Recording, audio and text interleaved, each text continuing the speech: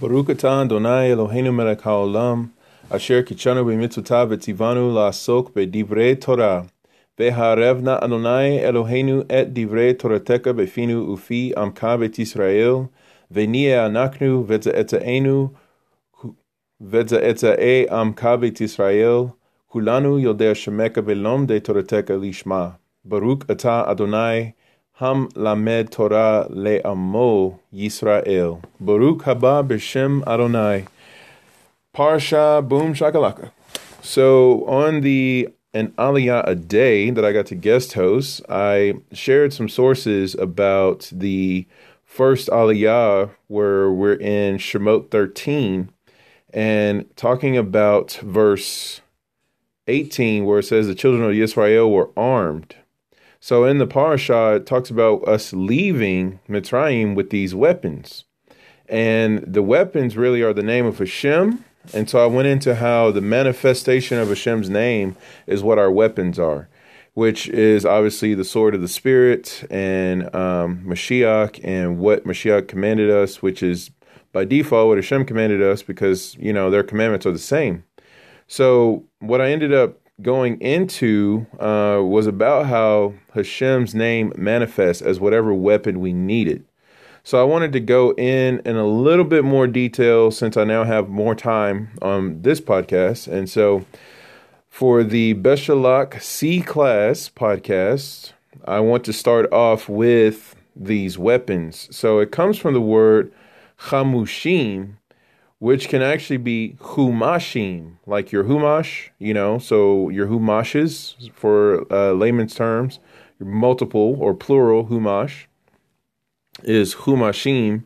And when you really look at what this is saying, it's like, the Torah portions and the Haftarot portions. These are the weapons that Hashem has given us. There are literally 5 books of Torah. And while we're at that, when you look at Sefer Tehillim, the book of Psalms, there's actually 5 books of Tehillim. So literally our weapons, are the Torah and the Psalms. And Mashiach talks about, how he's revealed through the Psalms and the Torah. So let me see if I can pull that up for us real quick.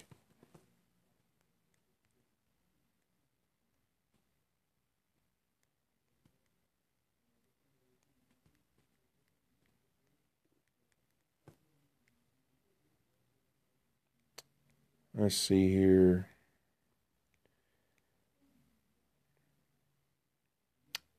He says in Luke 24:44 is one of the places. It says, everything must be fulfilled that is written about me in the law of Moses, the prophets, and the Psalms. So if you literally look at our weapons, Slika, that it is the Torah portions, it is the Psalms, it is the Haftarot portions. And there is a psalm that goes with every parasha. So these are all called our weapons. So in the Humash, the Art Scroll Humash, Slika, it says under the commentary, we were armed. So the children of Israel were armed. It says, although a nation under the direct protection of God should not need arms to defend itself. Slika. And I brought up the point that, when Hashem goes before us while being behind us, because, the pillar of cloud, the pillar of fire moved behind us as we were crossing over the Yam Suf, and yet Hashem was leading us in a cloud at the same time in front of us because the water split. And Hashem led us through the waters like he led us through the desert, but he was also our rear guard. Really, he guarded us on all sides. But I was saying that, if Hashem is going to clear a path for you, there's not really anything left for you to even have to fight, and much less there's not really anything for you to look at. So when you really look at what's going on, you have the fact here that it says in this commentary, although a nation under the direct protection of God should not need arms to defend itself. I mean, that's true. It says it is the Torah's way that people should conduct themselves in a manner And then, if necessary, God will intervene with miracles. That's from Rabbeinu Bakya. And then it goes on to say, even though the people were armed, they would have fled back to Mitzrayim if faced by war against the Philistines. In the words of Rabbi Hirsch, it was not the sword at their side that was lacking, but the heart underneath that failed. They lacked as yet the spirit of trustfully putting themselves in God's hands under any and all circumstances. So really, when it looks, it's like we got all these weapons, but if we don't have any skill, if we don't have any heart, to trust in Hashem, should we need to use them, then it's just kind of like it's defeating the purpose of us being armed. So that made me think about Hebrews 4:2, where it says, "For we also have had good news proclaimed to us, just as they did." Meaning that in the wilderness, the gospel was preached. Just like the same way to us nowadays in this current exile, the gospel is being preached. So that makes you think, what is the gospel? Because in the wilderness, they had the Torah, and now today, apparently we don't, if we want to be preaching the good news, because it's all found in Romans, it's all found in, Galatians and things like that, and it's in Ephesians. And it's like, well, if that's the gospel, then where is that found in the wilderness? Was there a Roman road in the wilderness? Was there a Roman road to Mount Sinai? Much less is there a Roman road to Jerusalem. And come to find out, it's the same gospel. So what is that gospel? None other than I am Hashem who has delivered you from Mitzrayim. I've delivered you from Egypt. I've delivered you from slavery. I delivered you. Notice the I in all of those. So much so to the point, and again, I quote Ish Pela, who brought this down when someone was asking him. He first converted and got started, being observant, and someone asked him, "Why do you wear those strings?" He goes, "Oh, these are tzitzit. I wear them because Hashem took us out of Egypt." And I'm like, wow, like what a beautiful answer that is, to think that being delivered from Mitzrayim is the reason why we observe the commandments. Which means that by default, if we don't observe the commandments, we're saying, I'm totally fine with being a slave to materiality, totally fine with being a slave to the exile, totally fine with not being subjected to Hashem, but to my own path, and so really you're going to go back into bondage. And because you have not embraced the Torah, you have not embraced the voice of Hashem, or you have not embraced being filled with His Spirit. Now you're in the same position here, where it says that, the same good news was preached to them. So in Hebrews 4, it goes on to say, but the word they heard did not help them. Why? Because they were not unified with those who listened in faith. And remember, faith is the word emunah, which all has to do with an action that's connected to the belief, kind of like the way our soul and our bodies are united. So our doing should be with our obedience. Our doing should be with our belief.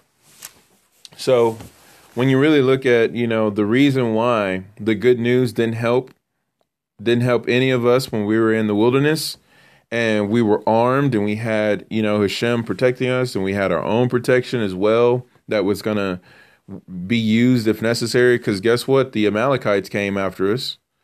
The other armies of the surrounding nations came after us. Sikon and Og, their people.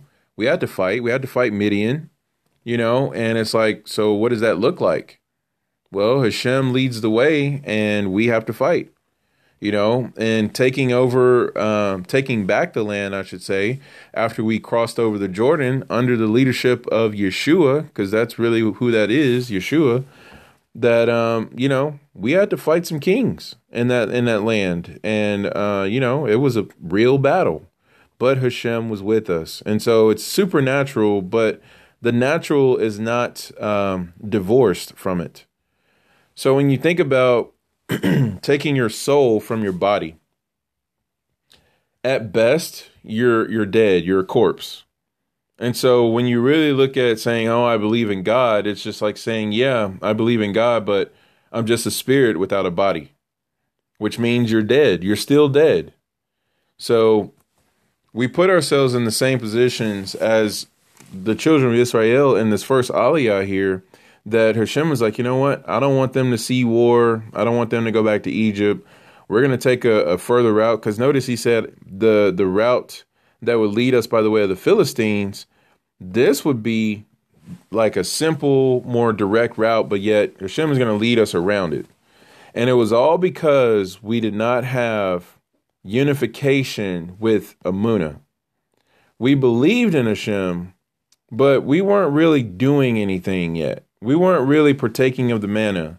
We weren't really, covered in tzitzit. We weren't really, fully engaged in the Shabbat. Because a few chapters later, even when we're given the Shabbat in this parasha, that Datan and Aviram go out and lead people to violate it. So it wasn't like this whole national consciousness of everybody is being observant to Hashem. And that's another thing we always have to think about too, because especially as Lapid, we would think, oh, everybody's, tuning in and all this kind of stuff. And it's just like, well, the thing is, we don't know who's who, because some people are all about it and some people aren't, And so one of the things that came up here that, let's see, we were looking at this passage in Matthew about the sheep and the goat. It was in Matthew 25. So let's see here. Yeah, Matthew 25:33, talking about the sheep to the right and the goats to the left. Well, if you look at the beginning part of that, it starts in 31. It says, when the Son of Man comes in his glory and all the angels with him, he will sit on his glorious throne. First of all, Mashiach is going to sit on the throne of glory, and then it says, verse 32, all the nations will be gathered before him, and he will separate the people from one another as a shepherd separates the sheep from the goats.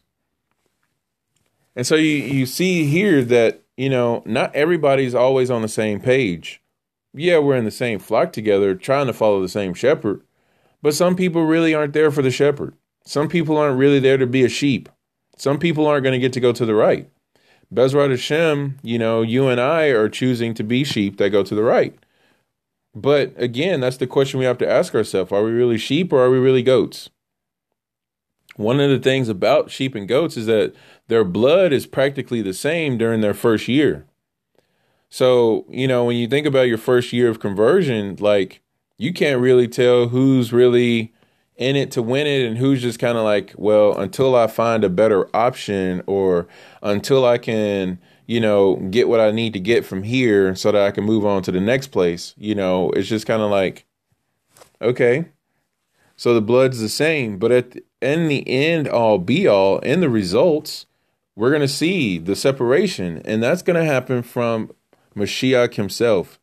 He's going to come with his angels, and they're going to gather us in, and then we're going to separate out. Another parable brought down in the Gospels is that it's like the kingdom is like a net. It's going to bring in fish of all kinds, and then the fishermen are going to separate the good fish from the bad fish.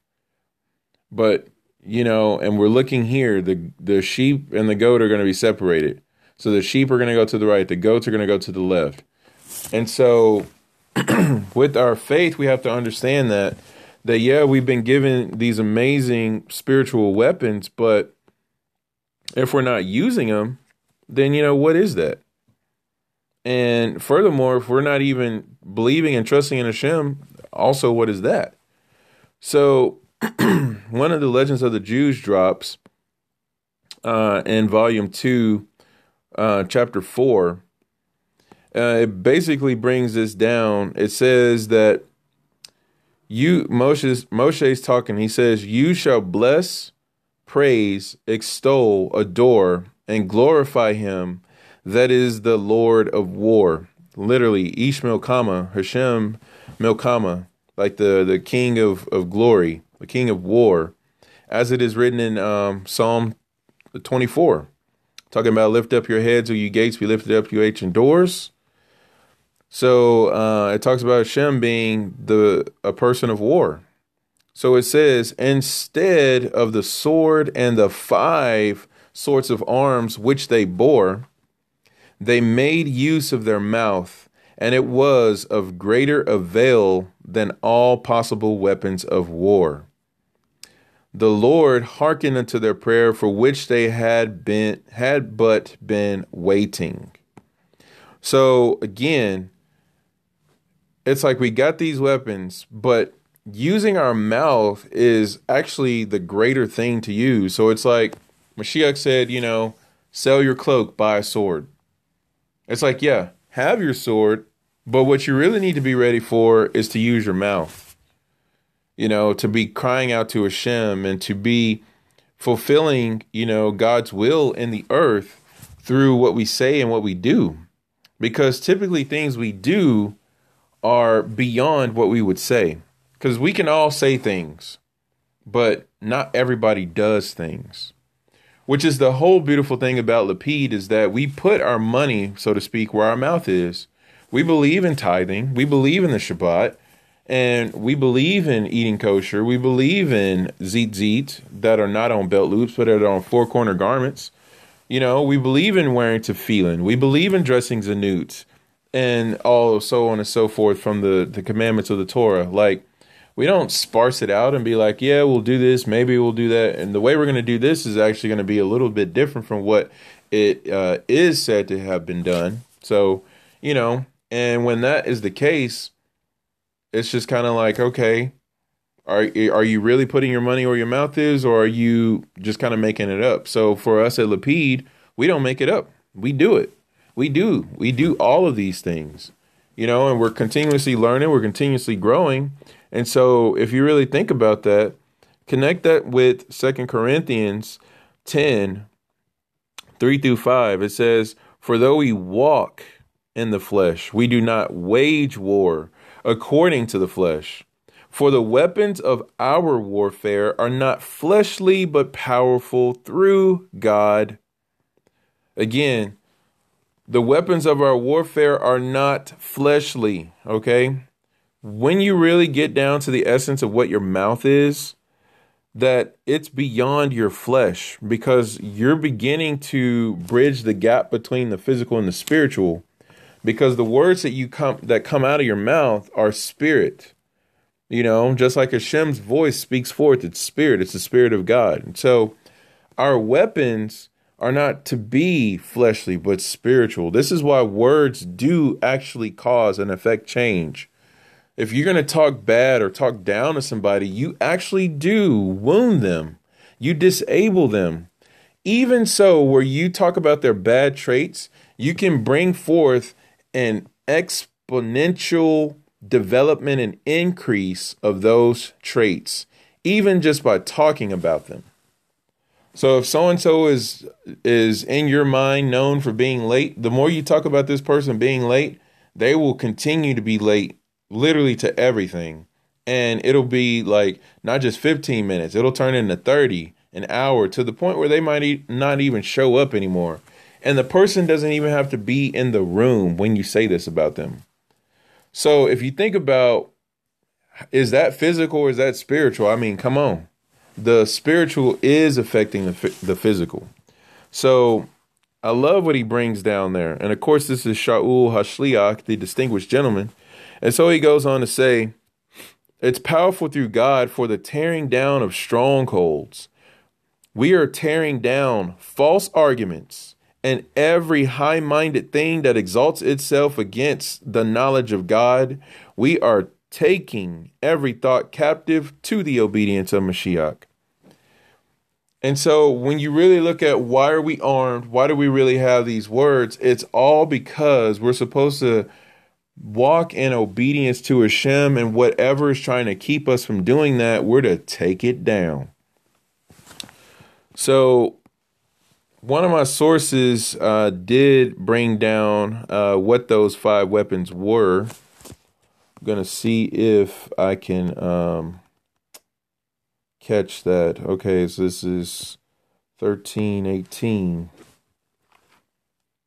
See here if I can find this. All right, Shemot 13:18.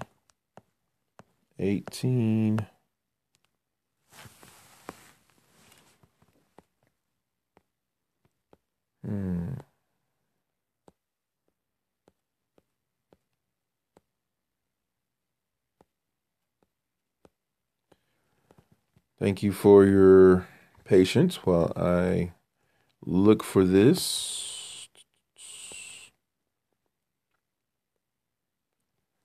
This is from Hiskuni. Says the meaning of the word chumashim or chamushim, yes, is armed. Rashi, he says the fear of the Israelites was not due to their not having arms with which to defend themselves. They were well armed. You are not to wonder where the Israelites had taken these arms from. Arms which they used in the desert for several wars, starting immediately after they crossed the Yam Suf and had been attacked by the Amalekites. They needed arms again when they conquered the land of Canaan under the leadership of Yehoshua, which is Yeshua. An alternate, the word refers to provisions for the journey. The word is used in Bereshit 41:34, where it describes the provisions stored up by Joseph. So now you mean to tell me when the children of Israel are armed as they're being sent out, that it's all connected to what provisions were stored up by Joseph? So if you think about that for a second, because Mashiach was like, I'm equipping you and I'm going to send you out. Like, you're well armed because I've provided for you. And I'm with you, furthermore. So you ain't got nothing to worry about. So that's interesting. So it says, where it describes provisions stored up by Joseph in anticipation for the 7 years of famine that were to follow the 7 years of plenty. In practice, this meant, according to tradition, that the dough the Israelites took with them lasted a whole month until the 15th of Iyar, when the heavenly food, the manna, took over. The reason for the need for that miracle had been that God took the people on a detour through the desert. So what I love about it is like, well, this is only a miracle because I took them a longer way, so therefore I'm going to make their natural provision last a little bit longer to compensate for the extra time. Then over here, looking at Or HaKaim, it says, if the Israelites had not been armed, they would not have listened to Moshe's, and then they put in parentheses, God's order.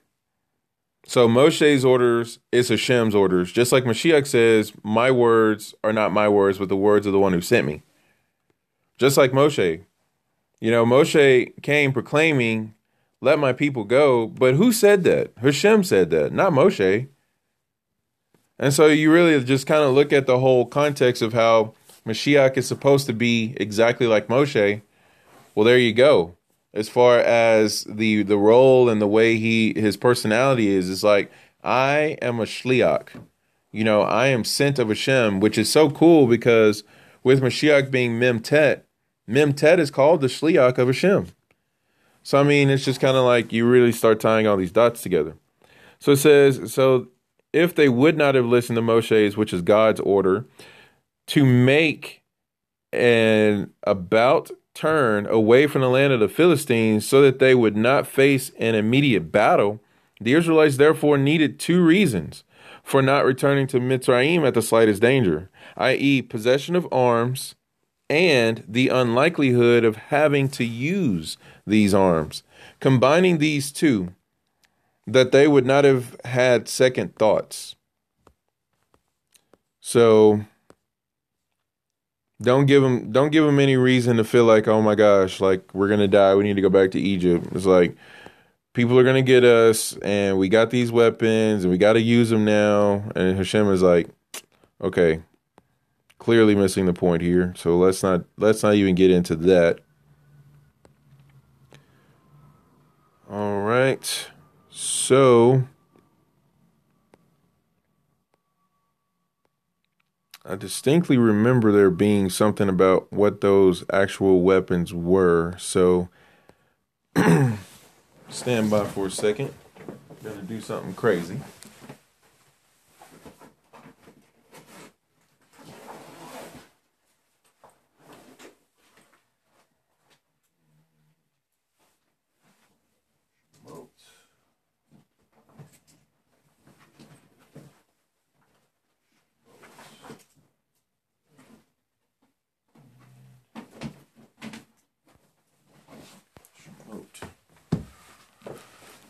Pull out the big guns here. Go to Onkelos.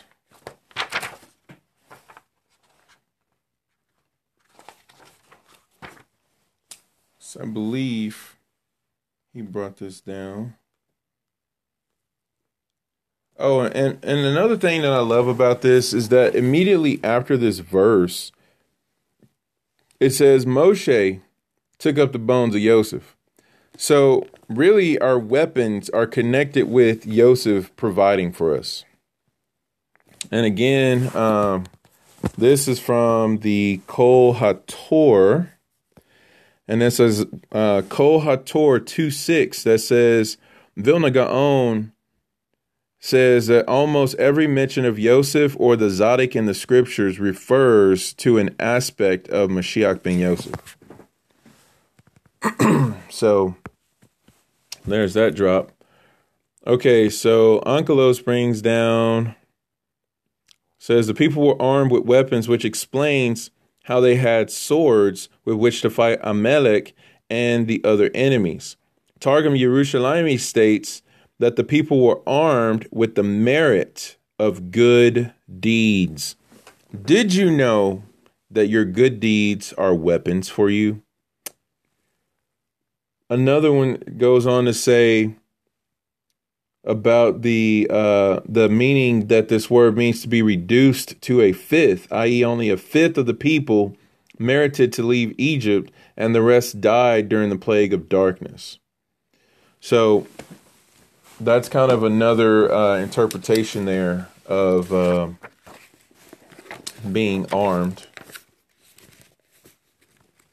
B'ezrat Hashem, I can find these weapons here.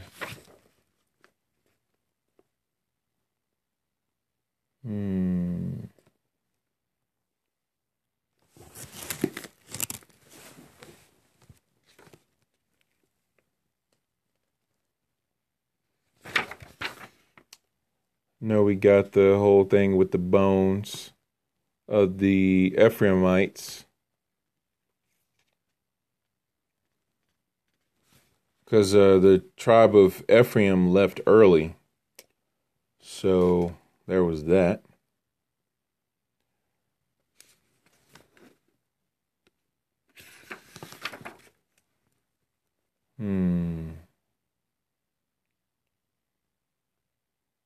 So now we got the whole thing of traveling back.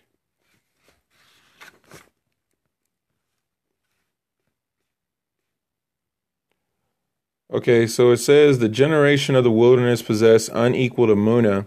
Rather than arguing with Moshe and saying, how can we break the hearts of our children by retracting our steps and journeying towards Egypt, they exclaim, our personal wishes are of no consequence compared to the loyalty to the words of Moshe ben Amram.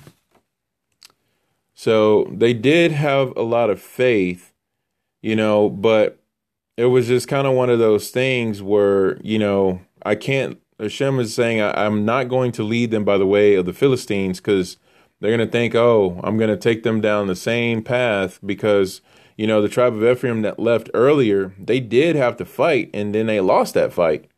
And only a remnant of them was able to come back, and really be able to tell what happened.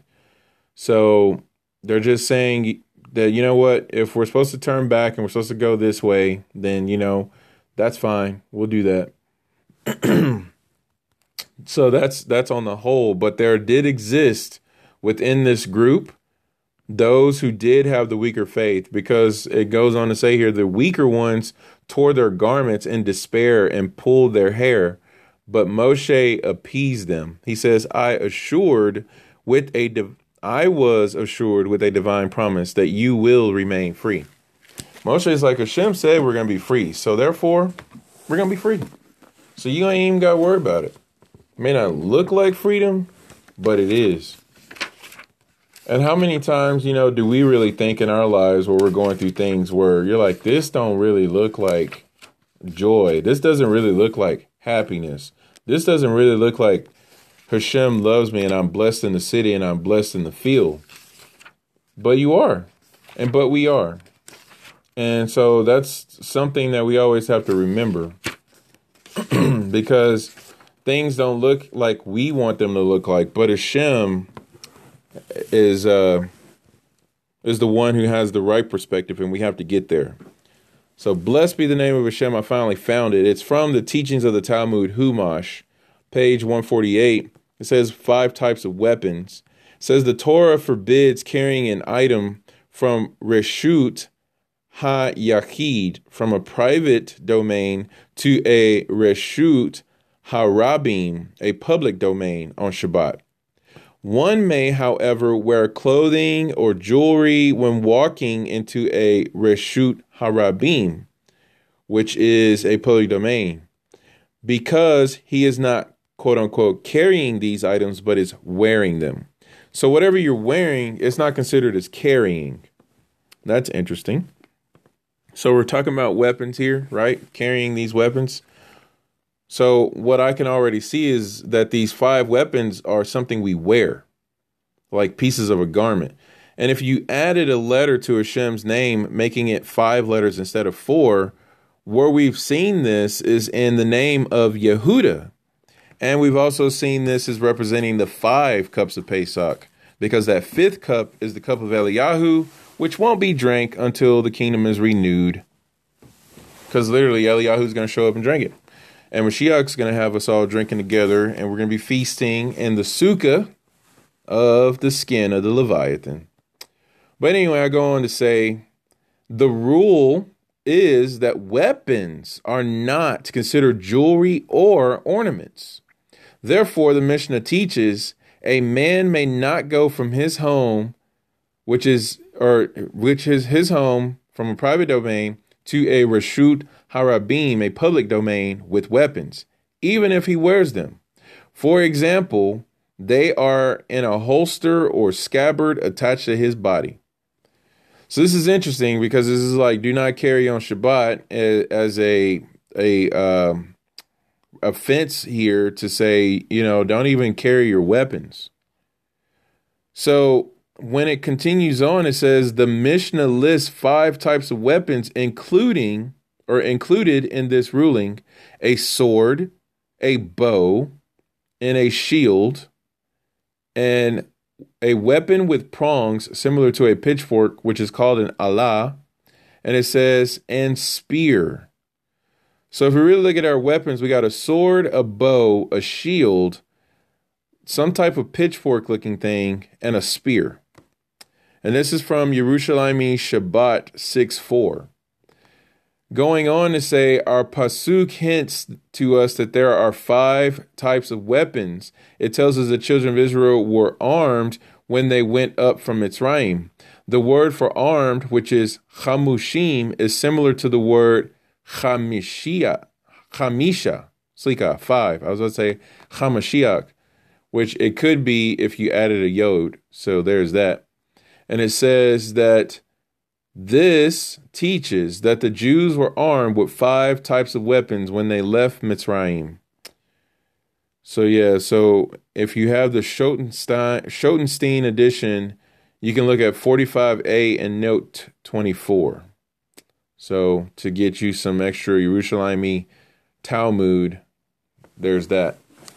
Be Yerushalayim Shabbat 6:4. That's the source there. All right, so one of the things I want to say, because we covered it just by reading that one Mishnah there, that don't carry on Shabbat. And, there's a lot of that going on that we carry on Shabbat. Well, we have to these days anyway, because, we got to protect yourselves.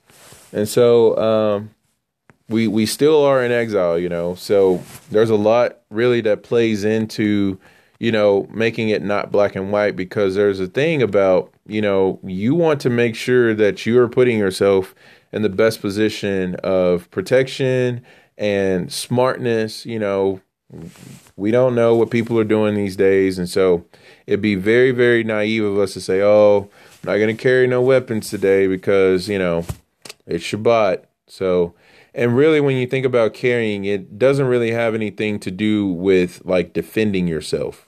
So if you need to have something to defend yourself, by all means, please do that. So, and carrying on Shabbat is a big subject, lots of halakha to really get into. And while I'm at it, I wonder what the Sar Shalom halakha would say on that, because I always try to make sure that if I can, I cover a halakhic point on these podcasts. So if I look at the Sar Shalom halakha here, see if we have anything on carrying. Use of the divine name, keeping kosher Shabbat. Here we go. Practicing one's occupation, don't do it. Participating in Shabbat services, do it. Laborious activity. All right, let's see if it's under there. So that is page 46. What we got on page 46?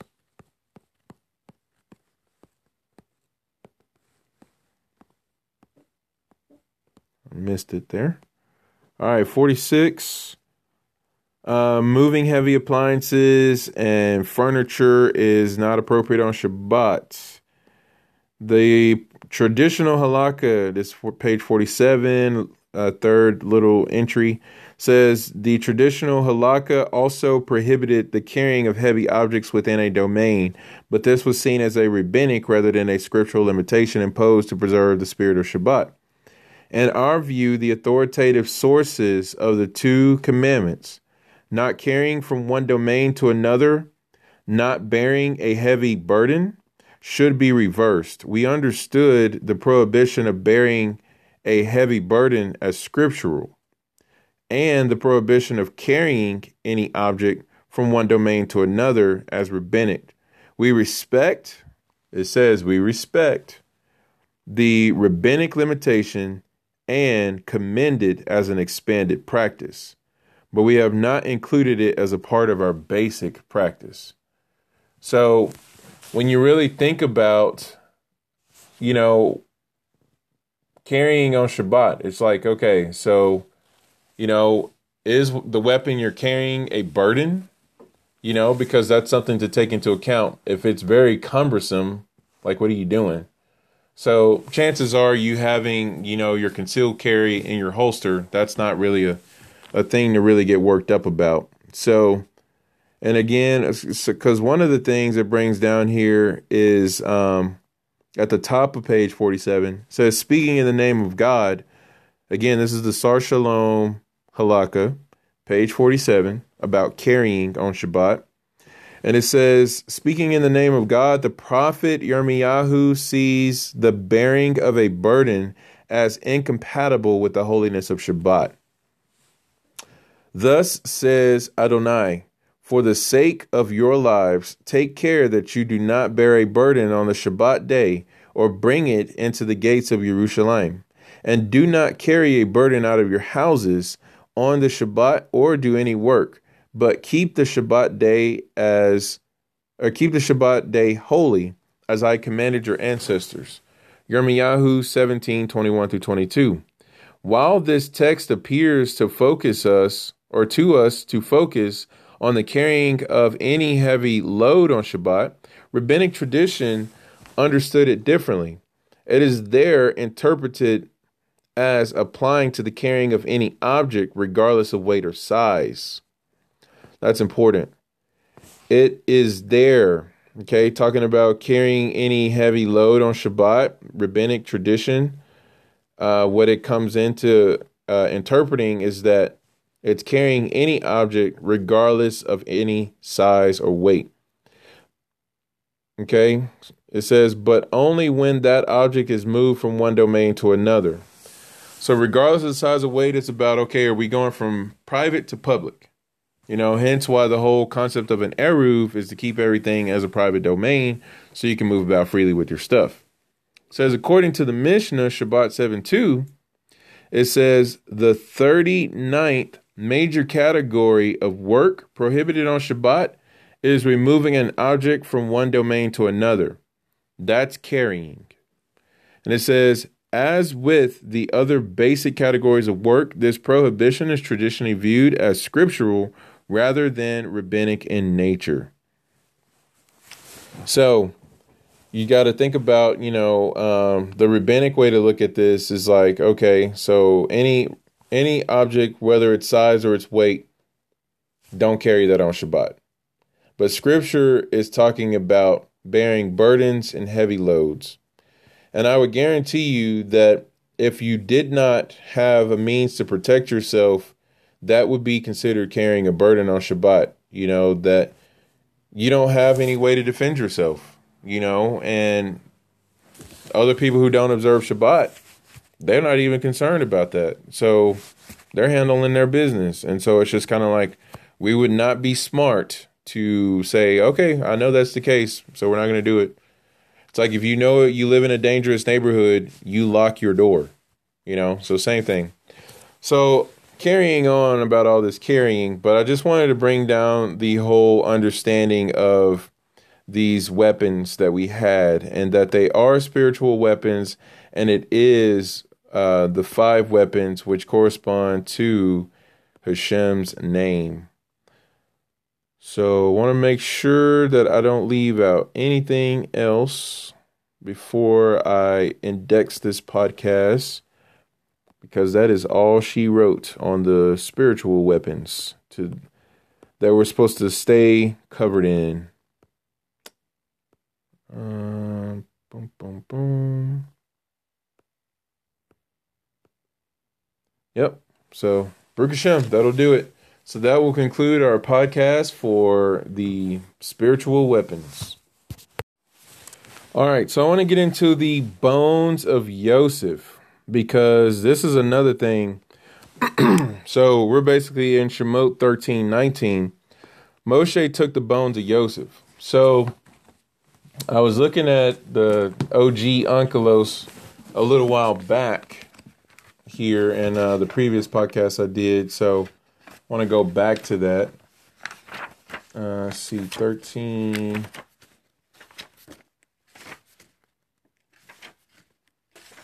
I'm at 14 already. Calm down a minute. Where you going? All right, 13:19 here, and the Onkelos says, Moshe took up the bones of Yosef with him, for Yosef had made the children of Israel solemnly swear before his death, saying, Hashem surely remembers you and redeem you from this exile, and you shall bring up my bones from here with you. A little footnote says Moshe took, which Onkelos would normally render un sieve. And it says here he renders it as ve'asek, which is he took up. Because the end of the verse says that Yosef adjured the children of Israel to take up his bones from Mitzrayim to Eretz Israel. And according to Onkelos, then the verse does not mean simply that Moshe took Yosef's bones from Mitzrayim, but rather he kept them with him on the entire journey to Eretz Israel. Alternatively, by saying Moshe took up, Onkelos alludes to the Midrashic teaching that Yosef's casket had been lowered into the Nile and Moshe raised it up from there in order to take it with him. So He says, I just love that Onkelos just brings up that Moshe took Yosef's bones from Egypt. You know, like he didn't just simply do that, but he kept them with him. So when Moshe took out the bones, it's like, yeah, he took them from Egypt, but they're with Moshe. So like the essence of Mashiach ben Yosef was with Moshe. So if you really look at it, we're taking the essence of Mashiach ben Yosef with us to redeem us from exile. So as we're currently going on our day-to-day, that the essence of Yosef should be something that we understand, that we take up with us, and that we have with us, so we have to literally engage into it and then keep them engaged with us. So keep the essence of Mashiach ben Yosef on us in and at all times. One of the little things I didn't get to bring down was the Legends of the Jews insight, where it says the Exodus would have been impossible if Yosef's bones had remained behind. So if we leave Mashiach ben Yosef and try to do anything, it's impossible. Which, if you connect that to Mashiach saying, with man it is impossible, but with Hashem it's possible. Like there's nothing impossible with Hashem. Basically, the essence of Mashiach ben Yosef causes that which is impossible for man to be made possible. In other words, people go, I can't believe you're trying to keep that whole law and all that kind of stuff. Well, it's impossible to be engaged and active with the Torah and a relationship with Hashem if you don't have his son. Mashiach was saying that. If you love me, you'll love the one who sent me. If you accept me, you accept the one who sent me. It's impossible to say that you accept Hashem and you love Hashem, but yet you reject his son. And so it's just kind of like, so where does that leave the people who reject Mashiach? Well, do they reject Mashiach because they haven't met him? And I guarantee you, most Jews who are Orthodox today, who love Hashem and are anticipating Mashiach with their whole entire being, they haven't met Yeshua. Because, first of all, they hadn't been shown him, and Yosef didn't reveal himself to his brothers until it was time for the end of the redemption. Like until it was time to reunite the family, bring everybody back together. Which is really crazy because the beginning of the redemption for the family of Yaakov going down to Egypt was really the beginning of the Egyptian exile. But really, commentaries say the exile didn't really start until Yosef died, or until all of the 12 sons of Yaakov died. So it's like, is it the death of the father that begins the exile? Is it the death of the son that begins the exile? Is it the death of the brothers? And here we are on the tail end of the current the exile that we're in, the exile of Edom, Esau, Rome, church, Christianity. And here it is, like, when Mashiach reveals himself, it'll be the end, and the dead will be raised, and like it'll be all beautiful. So, and again, Yosef has to reveal himself. So Mashiach, Yeshua, has to be the one who reveals himself to his brothers.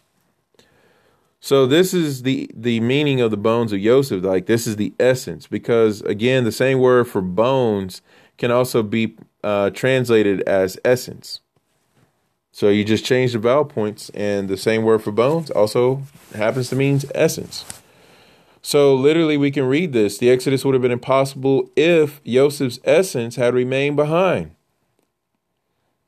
Continuing on, it says, therefore Moshe made it his concern to seek their resting place, while the people had but one thought, of gathering in the treasures of the Egyptians, which was totally necessary. Hashem told Abraham at the covenant between the parts, Bereshit 15, hey, your children are going to go into exile, but they're going to be sent out with lots of wealth and lots of treasure. You can call that, I guess, payment, right? But we find out later in Mishpatim that once we have a bondservant and we free them after their service, their term of service, which, by the way, is after the completion of the 6th year, so that as we're all going into the 7th year, this bondservant would go free. Unless they say they don't want to, then we bring them to the doorpost, pierce their ear, and then they have to wait until the Jubilee year, which is at the end of seven Shabbat cycles, which will be the 50th year. So it's like you can go free in the 7th year, or you can go free in the 50th year. So, just kind of taking that into account. But when we free our servants, that we're supposed to send them out with a quote unquote care package, like give them enough money to have themselves established in the society, give them something, to lavish upon them, some nice jewelry or something like that. But the point is that is a pattern for the way we're sent out from Mitzrayim, that we're sent out with, these treasures and, spoils and riches. Same way we need to send out our slaves with treasures, spoils, riches. So there's that. Going on, it says, while the people had but one thought of gathering in the treasures of the Egyptians, but it was not an easy matter to find Yosef's body. Now, Zakin Milkama brought up the fact, so our war machine, Havinger, brought this up, and he said, when we think about the tribe of Ephraim leaving early, they left 30 years before the Exodus because they didn't take into consideration the birth of Isaac being the beginning of the exile and all this. So they miscalculated the times. And he said, it's hard for them to take the bones of Joseph with them if they can't find them. Because the thing is, when the Ephraim decided to leave, they weren't concerned about the bones of Joseph. They're like, we're out. And it's like, okay, we going to get the bones of Joseph? Nah, we don't need them. It's like, well, do you not need them or can you not find them? Because those are two different questions that need to be asked. And we think about, hastening the redemption and things like that, but we have to wait until that which is hidden is revealed. Like Mashiach is going to be revealed, and then that's when we know that's the redemption. We can't just go like, oh, there he is, or not even look for him at all and just think, oh, redemption in our time, in our life. It's like, no, everything will be revealed. The ark is going to be revealed. The Temple Mount is going to be put like it needs to be so the temple can be built there. The exiles from the four corners of the world are going to be found out and brought forth, gathered in, some clouds of glory action. Again, I talk about some of this stuff in my Leviathan versus the Behemoth podcast that I did last year. Some beautiful things in there about, what we're looking forward to when Mashiach comes on the clouds of glory with the help of Hashem. May it be soon in our times. Baruch haba b'Shem Adonai. So going on, it says, but it was not an easy matter to find Yosef's body. Moshe knew that he had been interred in the mausoleum of the Egyptian kings. But there were so many other bodies that it was impossible to identify it. Moshe's mother, Yocheved, had to come to his aid. She led him to the very spot where Yosef's bones lay. Don't you just love Yocheved? She's like, this is exactly where Yosef's body, where his body is. This is exactly the place. The funny thing about us, like, we can't find Mashiach's body because, it resurrected. Like he's alive. He's still alive. And he's interceding at the right hand of the Father. But whose body we cannot find right now is Moshe. Moshe was buried on Mount Nebo, but yet we can't find it. We can't find where his body was buried. Now, Mikael and Hasatan were arguing over his body in the letter that Jude wrote. But again, we have no location of where his body is. So the same thing here has to be pointed out. But the cool thing is the only way Moshe's body is going to be found is when it's resurrected and he leads in those who fell in the desert to Jerusalem. So that's totally in Midrash this week about Moshe going to show up when the Mashiach is revealed and the temple's built, that he's going to be bringing in those who perished in the desert during the 40 years. So It's like we're gonna have simultaneous exoduses going on, like everybody returning home and stuff. So Aliyah for real is basically what that'll be. Going on, so Yaakov came to his aid, showed him exactly where Yosef's bones were. As soon as he came near them, he knew them to be what he was seeking by the fragrance. So Mashiach, Yeshua, is going to judge us by smell. Moshe is able to judge by smell if these are Yosef's bones or not. I can smell if this is Mashiach ben Yosef or not. So the same thing with us is that it's going to be beyond seeing, it's going to be beyond hearing, it's going to be smelling. Can we develop the smell, the sense of smell, so that we can know when Mashiach is here, so we can smell what Mashiach is cooking? We can literally smell what the rock is cooking, because Mashiach, who is our rock, the rock of our salvation. So we got to be able to smell. So there's a fragrance that the bones gave off, and they spread around, and Moshe was like, oh yeah, this right here is Yosef. So that was, okay, so because it says, no, I deleted that entry. I was going to read some more on in the Legends of Jews about that. But the important thing to know is that the way the bones were found is they had to be pointed out, revealed, and there was a distinct smell that they gave off. So the other thing I want to bring up is Gadai, which is G. Shekel from Bet Yisrael International, comments on Parsha Beshalach about the bones of Yosef. Starts off with the Kol HaTor 2:6 about the mentioning of Yosef or the Zadok in the scriptures is an aspect of Mashiach ben Yosef. Going on to say, Yosef possessed the sign of redemption, for he prophesied, God will surely visit you. See Zohar Beshalach. So the phrase is pakod pakoti. Anytime that phrase is uttered by the one coming to bring the redemption, that's how you know this is surely it. And that sign is brought down through the Mashiach ben Yosef. And then it goes on to say, when Yosef made this promise, he was still alive, yet he didn't speak of bringing back his body, but his bones, which is atzmot.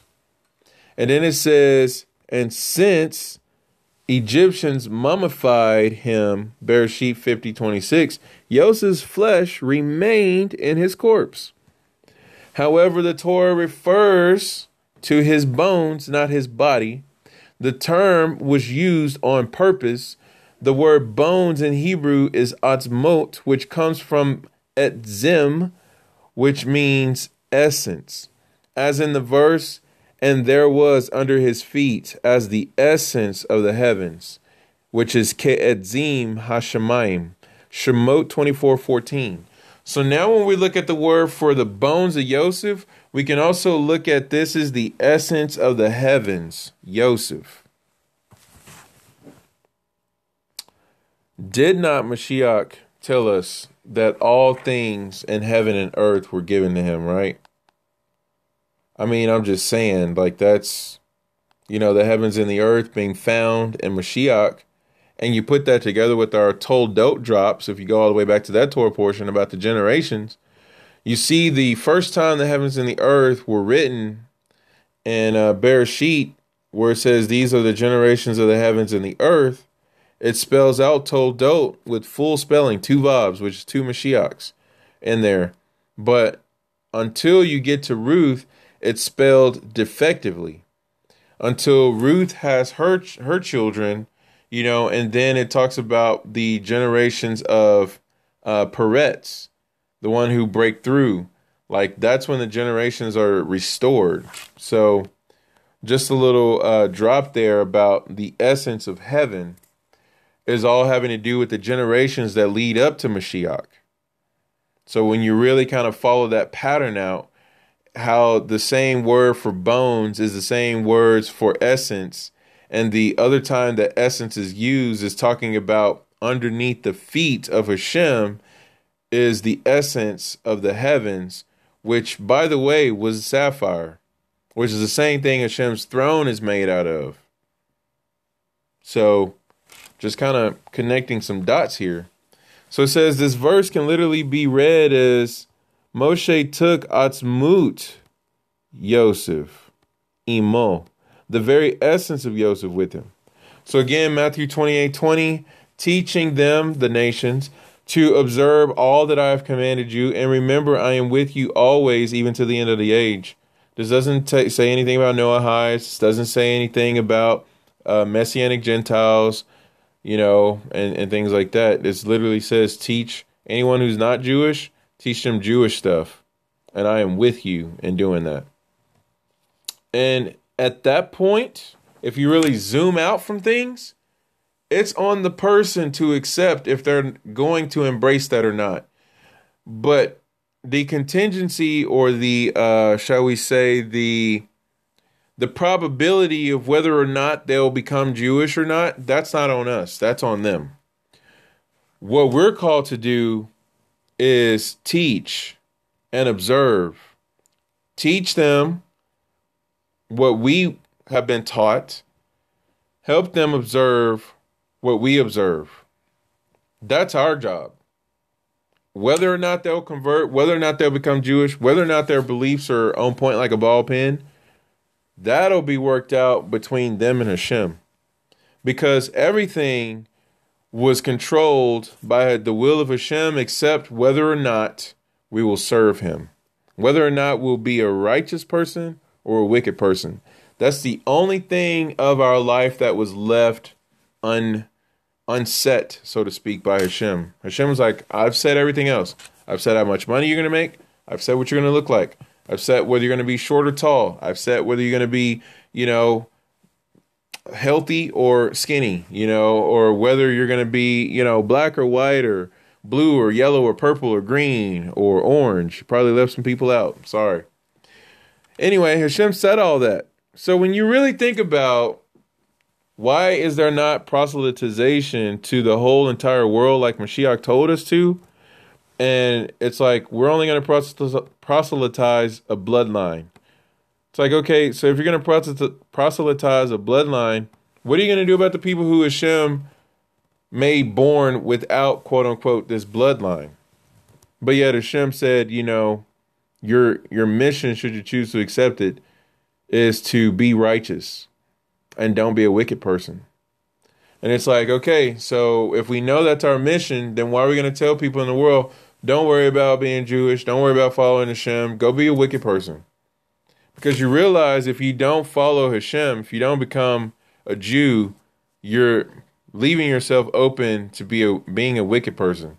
Because there's only two types of people in the world. Those who walk in righteousness and those who don't.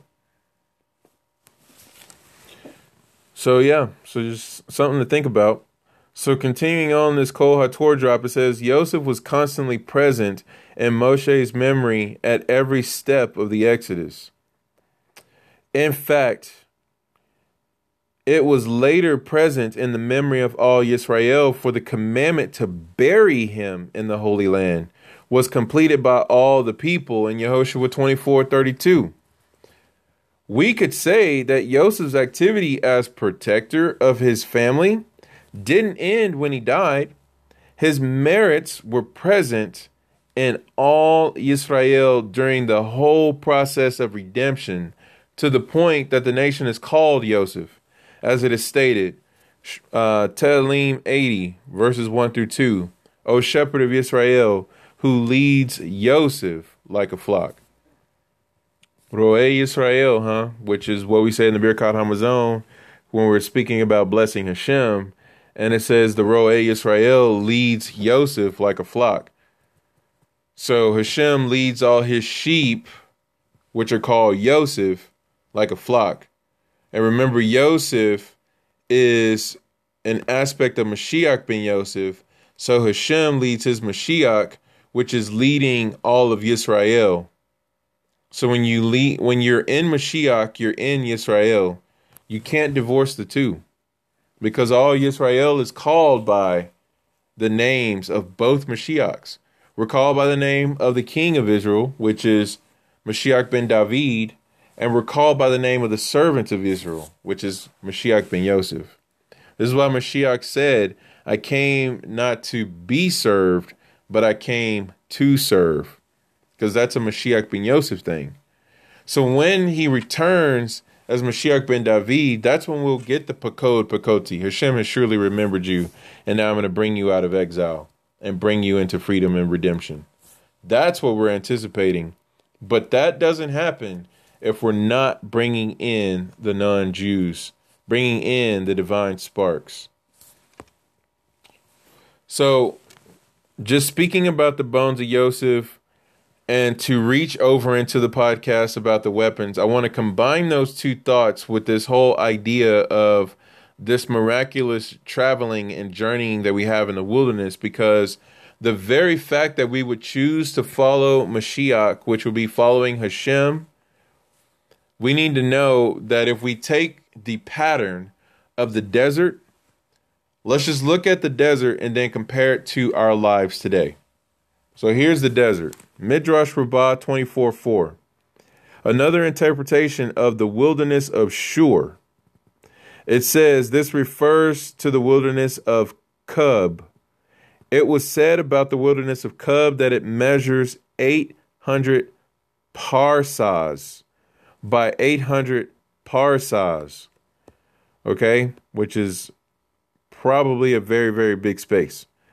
And then it says, and not only is this wide open thing, okay, the wilderness, but it's full of snakes, fiery serpents, and scorpions.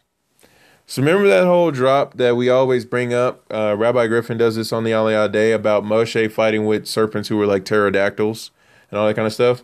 Okay, so those type of creatures were out there in the wilderness. Moshe's like, oh, we've seen these before. You know, and people are like, what are you talking about? We've seen these before. Moshe's like, oh, yeah, when I had to go fight for Ethiopia, I took these things down, man. Like, it was, we did that. And it's just kind of like, okay, so for us, we've never seen this before. Moshe's seen this before. But what vanquished those were the clouds of glory. So we never even got to fight with them.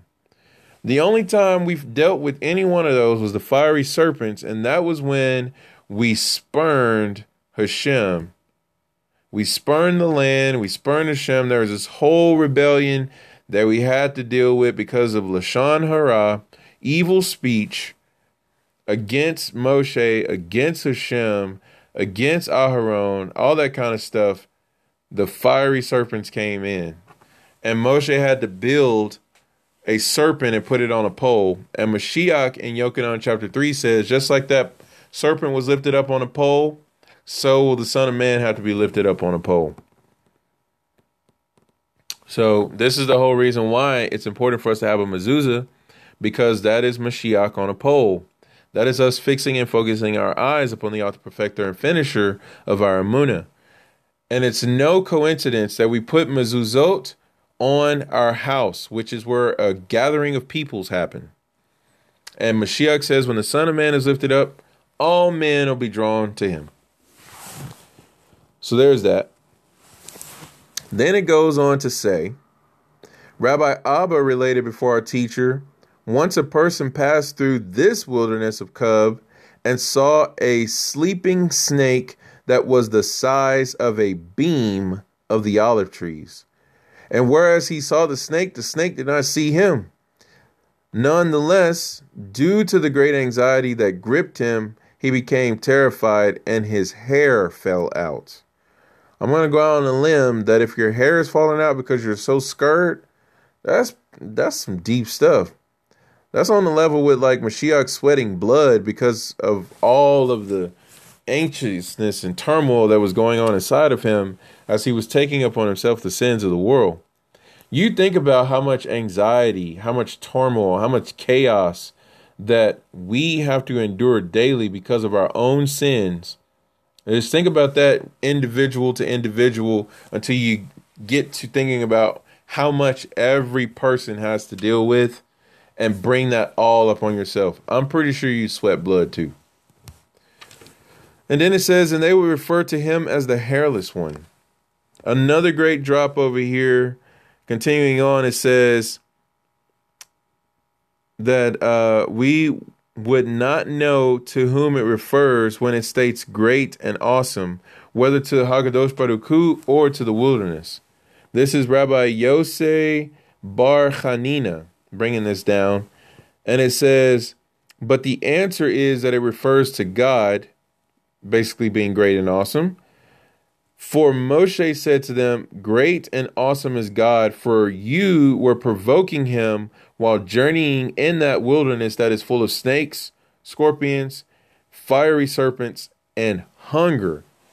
You're going to put hunger up there in the same category as all these fearsome creatures? Hunger is a fearsome creature. It's just like, wow, okay, that's something. Then it says, and yet he led you through it safely. And not only that, but the snakes and the fiery serpents would be lying down docilely before them, so that the people of Israel should not become terrified. So it's like walking through the zoo, you know, like in the zoo where you see all these super venomous, dangerous animals. They're behind this glass and they're just docile. Even if you kind of poke up against the glass, they don't really respond. Like all those pit viper things, you know, they're just kind of chilling. And you're like, hey, pit viper, you know, and doing this stuff. And it's just chilling. That's what it was like in the wilderness. Clouds of glory. There's snakes out there that are the size of beams of olive trees. They're fiery scorpions. Like you touch them, they burn you, they bite you. It's over. All this stuff. And yet Hashem is like, because I am with you, you have the essence of Yosef with you, you're armed. Ain't nobody going to touch you. So dare not touch my anointed. Does that ring a bell? Does that come into play now? Okay, so anyway, Shemot Rabbah 24:4 is what brings that down. And this is what makes me just want to share that when you're following Mashiach, you're following Hashem, you know, keeping a hold of his Torah, you know, there are just some crazy things that is in the world in our exile. You know, people ask me on Shabbat, they were like, how was your week? And I'm like, man, it's crazy out there. I'm so glad to be in here right now. I don't even want to think about it. I don't want to talk about it. But the thing is, you made it. You made it through that craziness. Hashem has got us, you know, and even for those of us, you know, Chas v'Shalom, that we pass away before Mashiach returns, I pray that is not the case. I pray right now, Hashem, may you keep us alive and cause our eyes to see Mashiach return. Amen. Maybe so. So, you know, just kind of thinking about the gravity of things of what about those who were with Hashem and who've perished? The same thing still applies. Like Hashem is still with us. He has still brought us through. And the beautiful thing is about those who have fallen asleep is Hashem is going to wake them up. This is why we pray the second bracha of the Amidah. And this is why we also pray the Kaddish on Shabbat and stand with those who have lost loved ones. You know, my wife and I, we lost our first child. We had a miscarriage. That hurts to this day. And it was back in September, you know, that this happened. And we have to know our daughter is okay. She's with Hashem. And Bezrat Hashem will soon see her. So let's get this redemption, shall we? You know, so, but just know that while we're in this time, while we're in this journey, Hashem is surrounding us. We have to keep the essence of Yosef with us at all times. We have to stay armed with the weapons that Hashem has given us at all times. And we have to follow his voice. So I want to bring up this whole part here about the part in Shemot 13 where it says that literally the first verse, Hashem did not lead them by the way of the Philistines because it was near. For God says, perhaps the people will reconsider when they see a war, they will return to Egypt. And then that's also talking about that the bones of the tribe of Ephraim that decided to try to leave early, which, by the way, Yehoshua ben Nun at this time was currently known as Hoshea ben Nun. He did not go with that tribe that tried to start the redemption early. He was just like, Y'all ain't got no bones of Joseph. Moshe ain't said nothing. I don't hear the voice of Hashem. And yeah, we are the exalted tribe of Ephraim, but it's not time to go yet. So y'all, I'm not with you on that. So the bones of the tribe of Ephraim were laying out in this path that would have been a short and more direct route to Eretz Israel. But the thing is, because Hashem rerouted us, that it led us to the Yam Suf, which was a mikveh, and then it took us to Mount Sinai, which was the Torah, and then we were supposed to go from there into the Promised Land. But because we're so rambunctious, we didn't really get to do all that. I mean, we got through the sea, we got to Mount Sinai, and then we spent 40 years in the wilderness, just going in circles. Because that's apparently what we like, circles. But anyway, so what I want to bring down is the Midrash says here, page 117. Well, let me go back to 116, because it says, Bnei Yisrael departed from Mitzrayim, the men under the guidance of Moshe and Aharon, while the women were led by Moshe's sister, Miriam.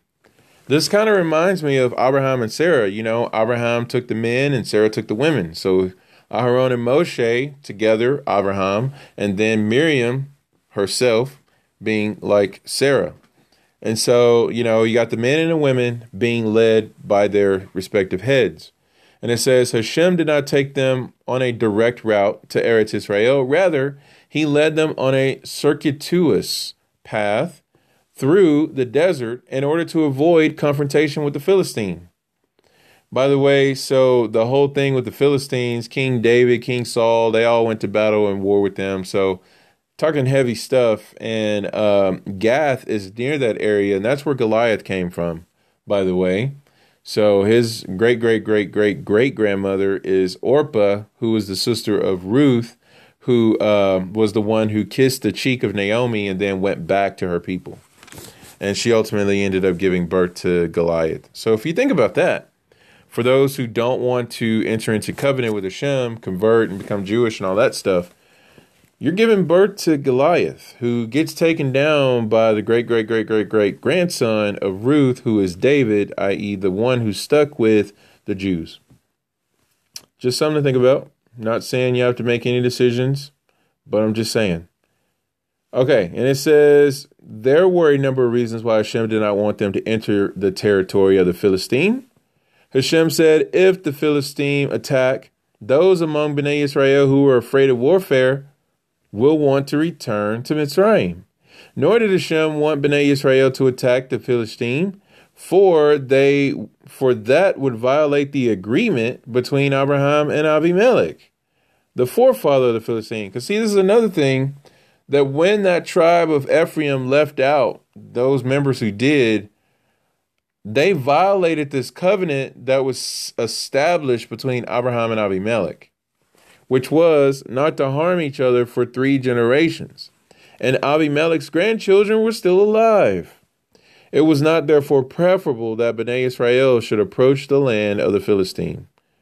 So, I mean, if you really think about that alone, I mean, just no respect for covenant. Not just like, we have our mission, we have our thing to do. It's like, but wait, don't be messing with Abimelech's grandchildren. That was kind of something that was established by, Abimelech and Abraham. So we'd be going against Abraham if we go against the Philistine right now. So let's not do that. It's interesting. When you look at the big picture, which is what Hashem is really good at, because he knows the end from the beginning and even way more than we could possibly ever know, Hashem was like, yeah, I'll honor that. So therefore, come on, children of Israel, let's go this way. It's like, but this is a longer route. How long are we there yet? How long is this going to take? It's like, eat your manna. It's okay.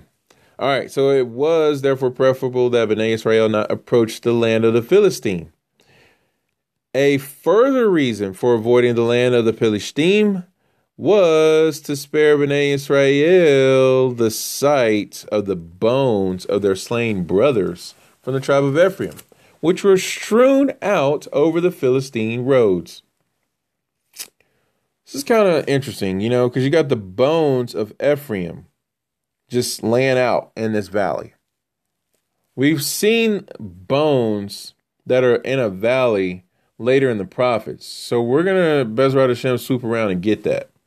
But in case we don't, it's Yehezekiel chapter, I believe, 37, where Hashem is wanting him to prophesy to this valley of dry bones. That valley of dry bones is the children of Ephraim who left and went against the Philistines and did not turn out well for them. So Hashem was like, no, I don't want them to see that either. I'm going to save that for Yehezekiel because I got some things to show him with that. Got some prophecy I need to lay down. And besides, Hananiah, Mishael, and Azariah are going to need their help. So, yeah, let's just not deal with this right now. Yep, we'll talk about that in a minute. Sanhedrin drop coming at you. Continuing on, it says, a large number of families from the tribe of Ephraim had left Mitzrayim 30 years before the Exodus, miscalculating the time of redemption. They claimed that the 400 years of Egyptian exile foretold to Abraham at the Brit Bein HaBetarim began at the time of the covenant, while in reality the true beginning of the exile was reckoned from the day of Yitzhak's birth. So the distance between the covenant between the parts and the birth of Yitzhak, 30 years. The children of Ephraim counted from the covenant between the parts, and they rejected the birth of Yitzhak. It's like, the birth don't matter. It's the covenant between the parts. Hashem spoke right there, so that's what really is important. It's like, no, let's think about this. The birth of the Akedah is probably something to take into account. Because really, when it says the descendants of Abraham don't begin until Yitzhak. So that's kind of important. Think about that little detail.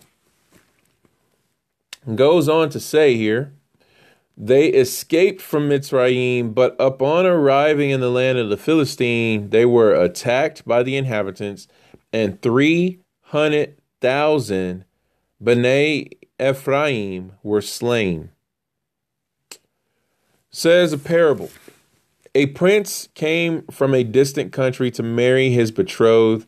When the wedding ceremony was over, the couple prepared for their long trip back to the prince's land. The newlyweds set out in good spirits, but while traveling, the prince's young wife passed away suddenly, and he buried her alongside the road. Sometimes later, it was proposed to him that he marry his late wife's younger sister. He agreed and again traveled the same foreign country for the wedding. When the feast was over, the prince thought, I will not take my young wife to my country via the direct route. If she notices her sister's grave on the way, she will be disheartened and might not want to continue the journey. It would be preferable to take a different route. Similarly, Hashem circumvented the land of the Philistine for fear that upon noticing the bones of the tribesmen of Ephraim, the Bnei Israel would be discouraged and would want to return to Mitzrayim. So, just something to take into account there. So what I want to do is just bring down this tractate of Sanhedrin here. Sanhedrin 92b. It says, the sages taught in a Bereta. At the moment that Nebuchadnezzar the wicked cast Hananiah, Mishael, and Azariah into the fiery furnace, yes, commonly known as Shadrach, Meshach, and Abednego.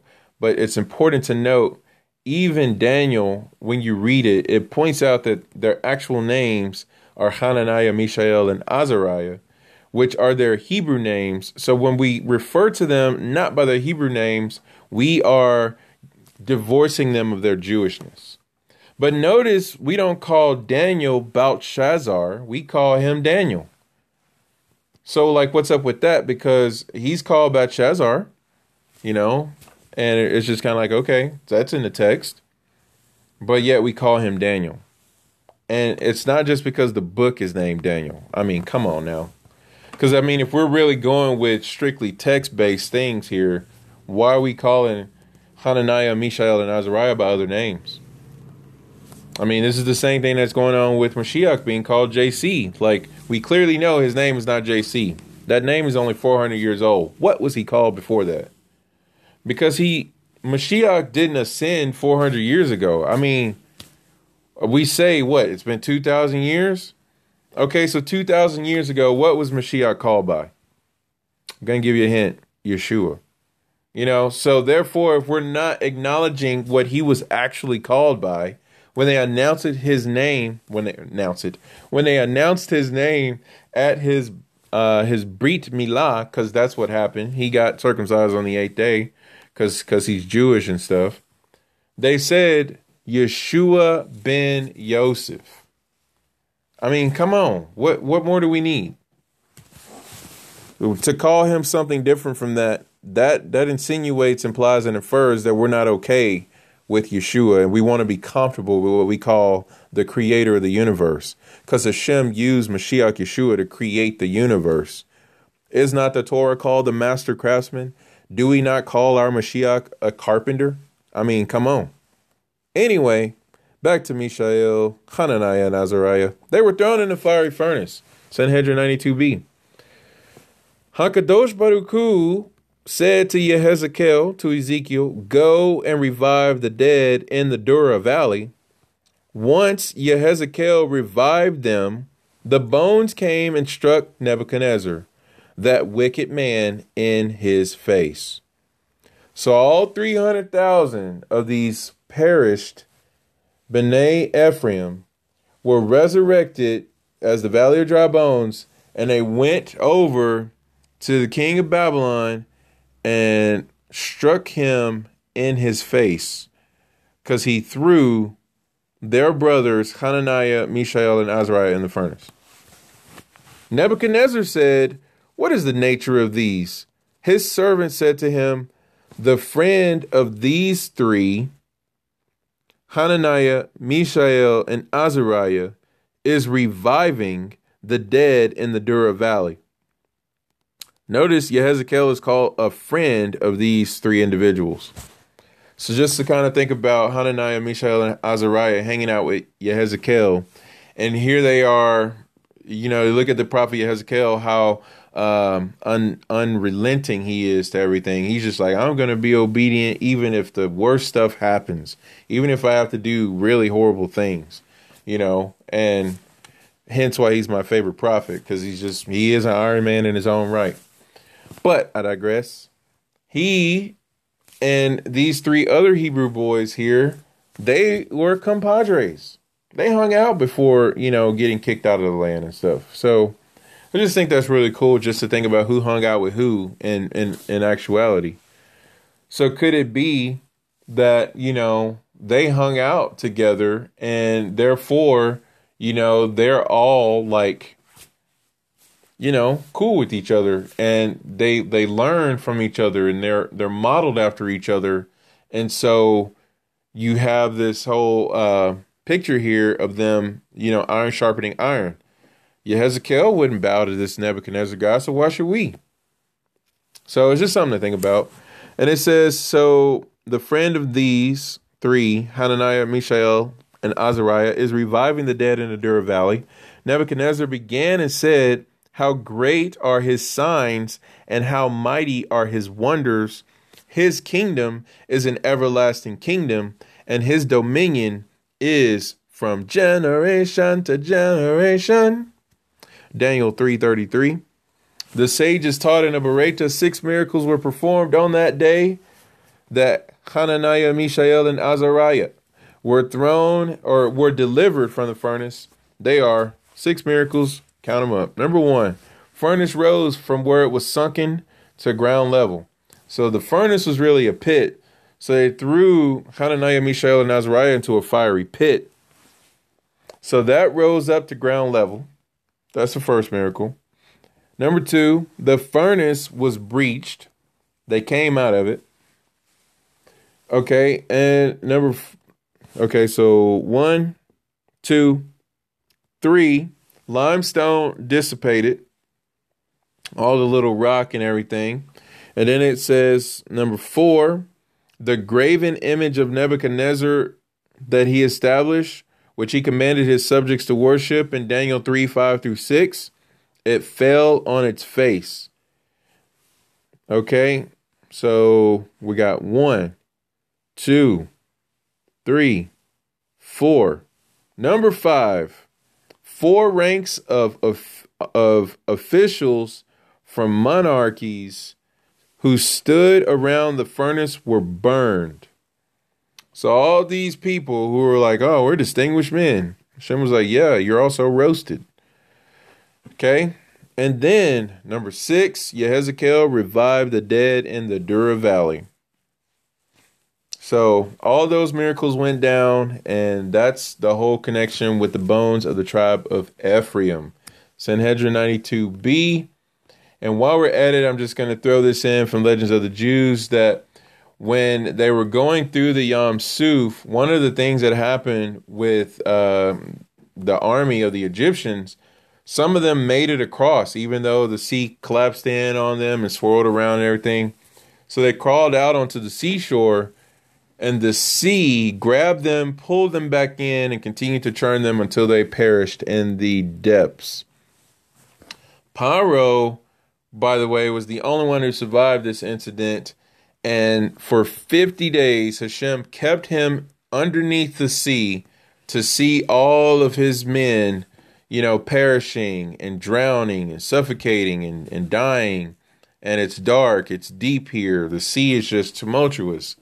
Paro is in the sea for 50 days. Hashem then releases him and exiles him to Nineveh. So that's another thing that's brought down. So if you really look at the 50 days of Paro staying in the sea, just after the Torah coming down on Shavuot, a few days later would be Paro being released from the sea and going over to be king of Nineveh. So that kind of is the timing, because 50 days from leaving Egypt to Mount Sinai is the whole time period for Shavuot, counting the Omer and all that wonderfulness. And during a part in the middle of the 50 days, Paro began his 50 days while he was underneath the sea and having all sorts of come to Yeshua moments that you don't just run everything, Paro. You're not a god. I am God. And he learned that. He had to see his whole army perish. And, he was released. Not to mention the psychological rearranging, for lack of a better term, that has to happen to a person who's underwater for 50 days. I'm just going to tell you right now, if I got cast into the depths of the sea for 50 days and somehow I was still alive and didn't suffocate, that's weird. It's like I can't leave. I'm in a prison. It's dark here. It's cold. I'm underwater. And what is going on? So just gotta think about the psychology of what's going on there. So, and then the final thing I want to go ahead and say is for those who were very, very scared, he's Kunio on Shemot 14:10, because the children of Israel were like, all right, this group's going to do that. This group's going to do that. There was 4 different things. Some people were like, we're going to run into the sea and we're just going to drown. We're going to die. Others was like, we're just going to make a run at the Egyptians. Others was like, no, we're going to stand and we're going to pray. Others was like, no, we're just going to make a whole bunch of noise and try to scare everybody away. Hashem was like, thank y'all for playing, but all 4 of those options are wrong. I'm going to need y'all to go forward. And not in a self-suicide, cast ourselves off a cliff into the ocean type thing. So just kind of something to think about when we want to make up our own mind, how we need to follow Hashem. So Hees Kuni weighs in on this, and he says, why would 600,000 male, able-bodied Israelites be so scared of 5,000? Okay, a little bit of a ratio here. 600,000 get you Psalms to 5,000. What is this? Why would they be scared of that? It says, we have been told that they were all armed. Their fear was based on their slave mentality. Every slave is afraid of his master. These Israelites had not yet proven to themselves that they could fend for themselves. I immediately thought about Mashiach's words, Matthew 6:24. No one can serve two masters, for either he will hate one and love the other, or he will stick by one and look down on the other. You cannot serve God and money. Whoa. Yeshua's going two masters. Okay, we get it. You know you were one master. Da, da, da. You can't serve God and money. You can't serve God and money. I'm like, wait, that was a big jump. It's all in the same verse, for crying out loud. What's Mashiach getting at? Ultimately, when you think about what the word for money is in Hebrew, it's the word kesef, and it's the word for yearning. If your yearnings are towering over your love and your affection and allegiance and loyalty to Hashem, you're serving money. This is why people generally don't want to pay tithes or give tzedakah or keep the Shabbat or eat kosher because they love their yearnings. I love God, but I can't give up pork. Man, Xmas is just a family thing. Like, this is what we do. Like, if we're not sitting around a tree and bowing to it to get our presents, because that's what happens, then, I can't do this. I can't think about not doing this. It's like, you're either going to serve God or you're going to serve money. You're either going to be all about Hashem's righteousness or your own self-righteousness. And I've noted that the context of this verse comes in the middle of generous giving and not worrying. That's in the Matthew verse. And in the Luke section, it's in chapter 11, and it's in the context of the sign of Jonah, repentance, and deeds of the Pharisees, where they're keeping people out, shutting the door of the kingdom of heaven in men's faces. Because truth be told, if you don't want to go out and teach the nations the Torah and help bring them in, those who are willing, you are a person who loves your yearnings more than you love Hashem, because Hashem said, go get them. And yet we're saying, nah, leave them out there. If you have the opportunity to help somebody and you don't help them, you got to think about the ramifications of that. Because there's no way you can truly say you love God but hate your brother. Oh, snap. Because your brother is your neighbor. Did you know? And if you don't love your neighbor, how can you say you love Hashem? That's Shema. That's 101. It's foundational. On that note, that will conclude the drops from Parsha Boom Beshakalaka, or Boom Shakalaka, Boom Beshalaka. All right. I wanted to make sure I went over some of the extra things that I did not get to say during my guest appearance on the Aliyah Day. So, Baruch Hashem. Baruch atah Adonai Eloheinu melech haolam, asher natan lanu Torah temet, v'chaye olam nata betochenu. Baruch atah Adonai noten haTorah. Amen.